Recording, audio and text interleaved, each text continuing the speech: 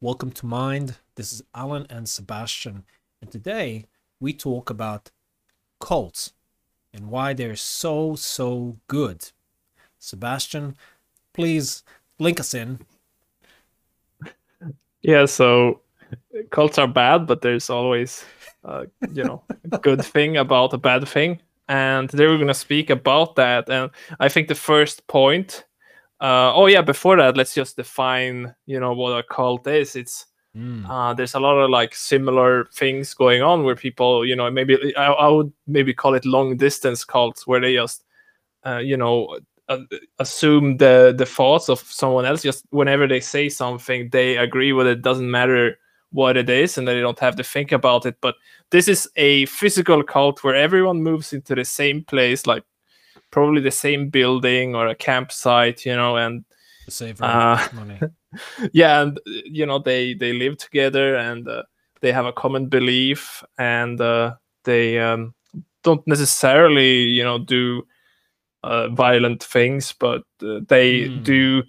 They do believe they don't have arguments, or at least that they shouldn't have if the cult is like totally, um, you know, copacetic. uh, yeah, and yeah, and that way, since you can't argue, I think disputes are either non-existent or just resolved by your uh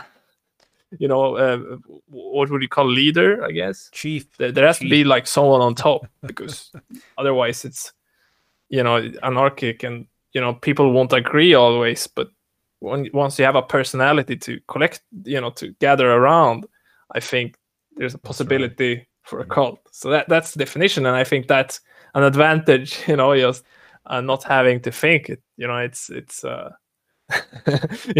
this show is about thinking, but there's an advantage to not thinking, and that is that you're never gonna think a bad thought. You're not gonna hurt yourself. So the best way, it's there's a philosophy that says that if you should just avoid pain, and that is what you do when you don't think. You Yeah. don't get any pleasure, but you don't get any pain either. Well, you will get pain, but uh, Yes. Okay, maybe not so as quickly. I don't know. Yeah. so we save on rent money for sure because there's like Yeah. 72 Yeah. people living in two beds or something. And we okay, so that's number one.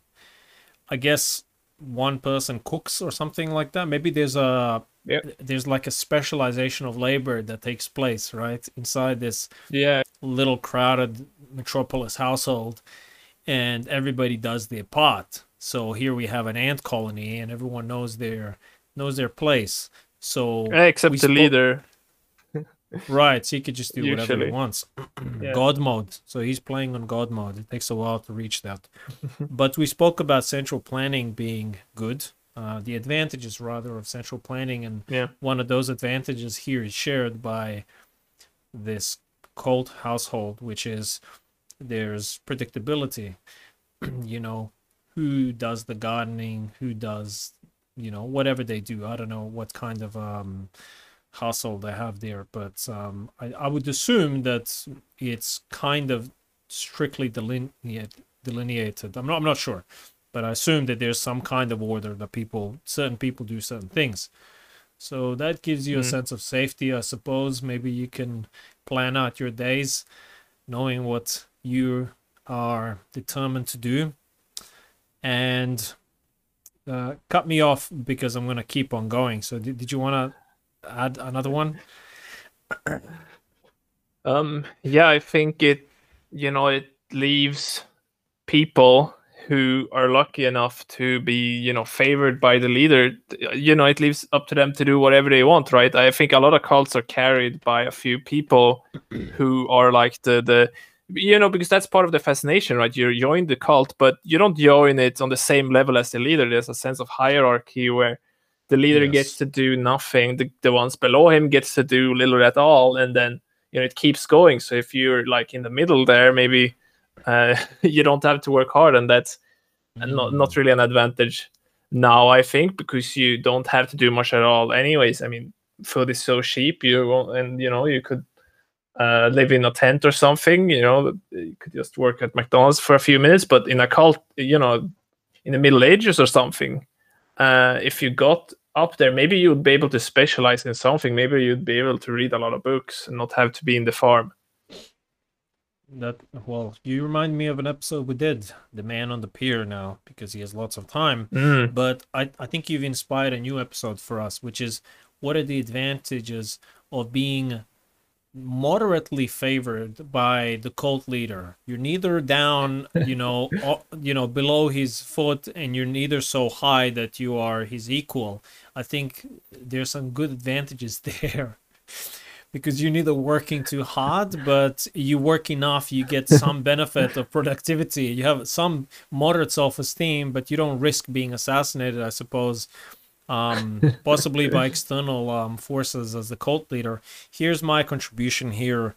I think probably one of the main benefits of being in a cult is that you witness something that, at least in form, is a really powerful thing to see, which is human charisma. There's a lot to say about it, but it's very rare to meet someone who's not confident. Charisma is altogether something else. And to be inspired by what being in the presence of someone who is truly charismatic does. And I will hint at this.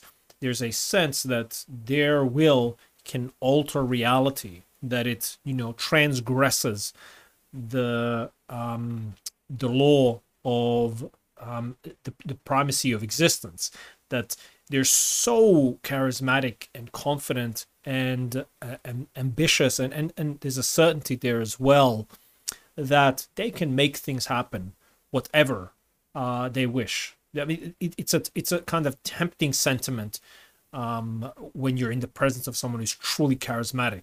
There's a kind of gravity around them, and this is one of the sentiments that might be a common one, and that is quite a spectacular thing to witness. So I think I will leave that thought as my main advantage of being in a cult, that you are around someone who is spectacular in form, at least, certainly not content.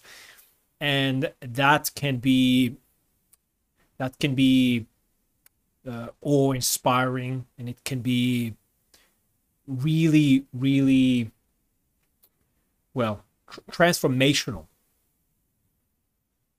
And I think an implication of that is that you get a role model, right? You see that the world isn't just filled with, boring people doing boring things, and it's just depressing. You have, pretty much Christ reborn right in front of you, and he is, you can be like him. You can help him out, first of all, but I think it's kind of implied that he's not going to live forever, right? He's not seen as immortal to most cults. Maybe there are. So someone is going to have to take his place, and it could be you. So you have something to strive for, and you have the means to strive for it. You aren't trapped on this, some boring planet. You're actually That's right. in, an epic struggle to improve, to become this cult leader and have what he has. Or, it's usually not a woman, but so. Well, that's certainly a cosmic leap. To go from being some sheepish, brainless cult follower to thinking, you know what, I think I'm gonna make something of my life, and for it not just to be, in the form of a charismatic cult leader, but actually rational. So anything can happen in this universe, in this world of cults, ladies and gentlemen. But I agree, I certainly agree with yours, and I think it is the superior advantage to see that the world's not boring, people can be interesting, and look how great, at least in form, man can be. And with that, I think we can end it there. I think our next episode, or in the very near future, is going to be the advantage of the middleman, the moderately favored man by the cult leader, Jesus Reborn. So I'm looking forward to that. I'm sure he lives a very balanced life. But until next time, thank you for listening to Mind. And until next time, check your premises and think.